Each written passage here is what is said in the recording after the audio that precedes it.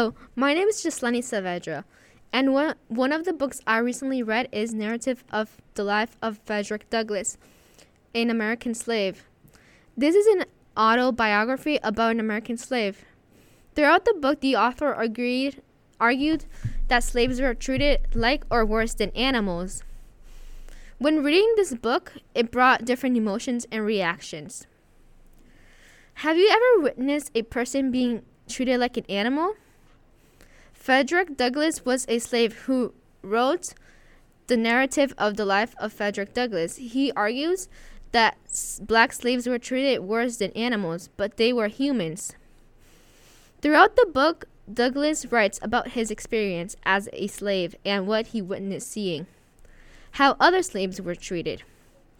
Douglass exposes slaveholders' inhumanist treatment of their slaves. Douglass convinces us using facts, statistics, his own experience, and emotional appeals. Throughout the book, the author uses different phases to support their argument. Throughout the book, Frederick Douglass has touched the audience's hearts with horrendous stories of the inhumanist treatment of slaves.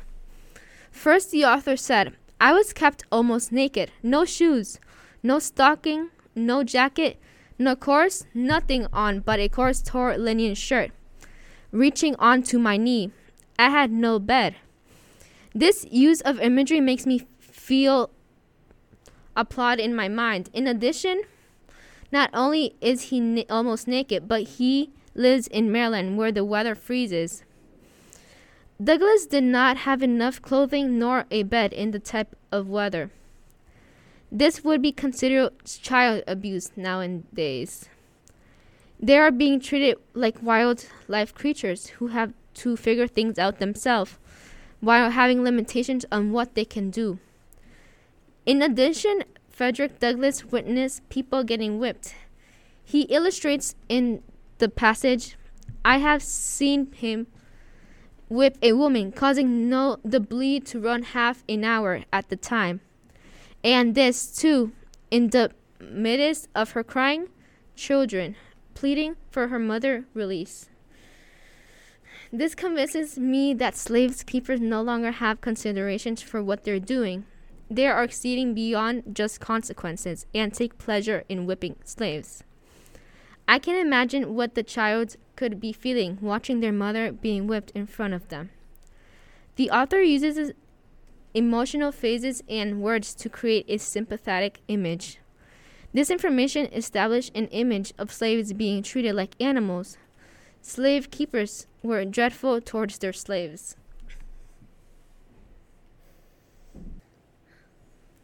Along with emotion, Douglass convinced his audience using credibility through who he was and people wanting to know more about him. Douglass started by identifying what happened when an infant is born to a slave woman. "My mother and I were separated when I was an infant, before I knew her as my mother.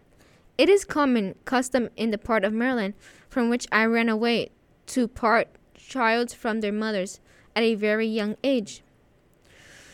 Providing this information, we know that Douglass was born into slavery, and he uses his own experience to demonstrate how they were treated. It is unethical to take away a child from their mother.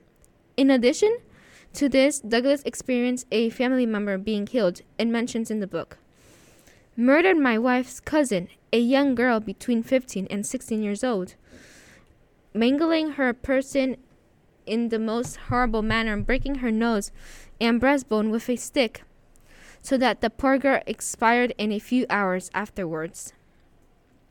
Douglass experienced a family member being killed, being beaten like an animal. Therefore, we can justify that they were treated with no civility, being killed, and no consequences was given to these horrible slave keepers. These words help and support that the author has experienced being treated like a non-living thing and has been a witness of these crimes we could call now illegal. The author argues based on facts and reasoning. The author identifies that the children unable to work in the fields had neither shoes, stockings, jackets, nor horses. given to them. Their clothes consist of 2 tortoise linen shirts per year. When they failed them, they went naked until the next allowance day. This information justifies that slaves weren't given enough coverage or weren't given any at all. Imagine having to go naked for the year. Let's remember that these slaves were located in Maryland, where it gets really cold. They were treated like animals, but animals had fur, and these slaves were completely naked. In addition to not receiving enough allowance for clothing, the killing of slaves was allowed. As said in the text, the killing of slaves or any colored person in Talbot County, Maryland, is not treated as a crime either by the court or the community.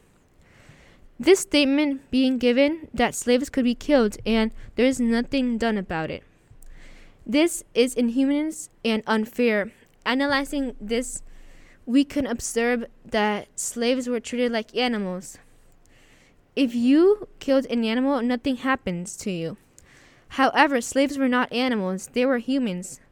Killing slaves should have been a punishable crime. Therefore, we know that Maryland Department didn't enforce any laws and allow this type of monstrous actions to occur. These facts help understand that standards before were different, treating humans like animals, having no ethic. In conclusion, Frederick Douglass effectively informs the audience of how slaves were treated like animals and the injustice.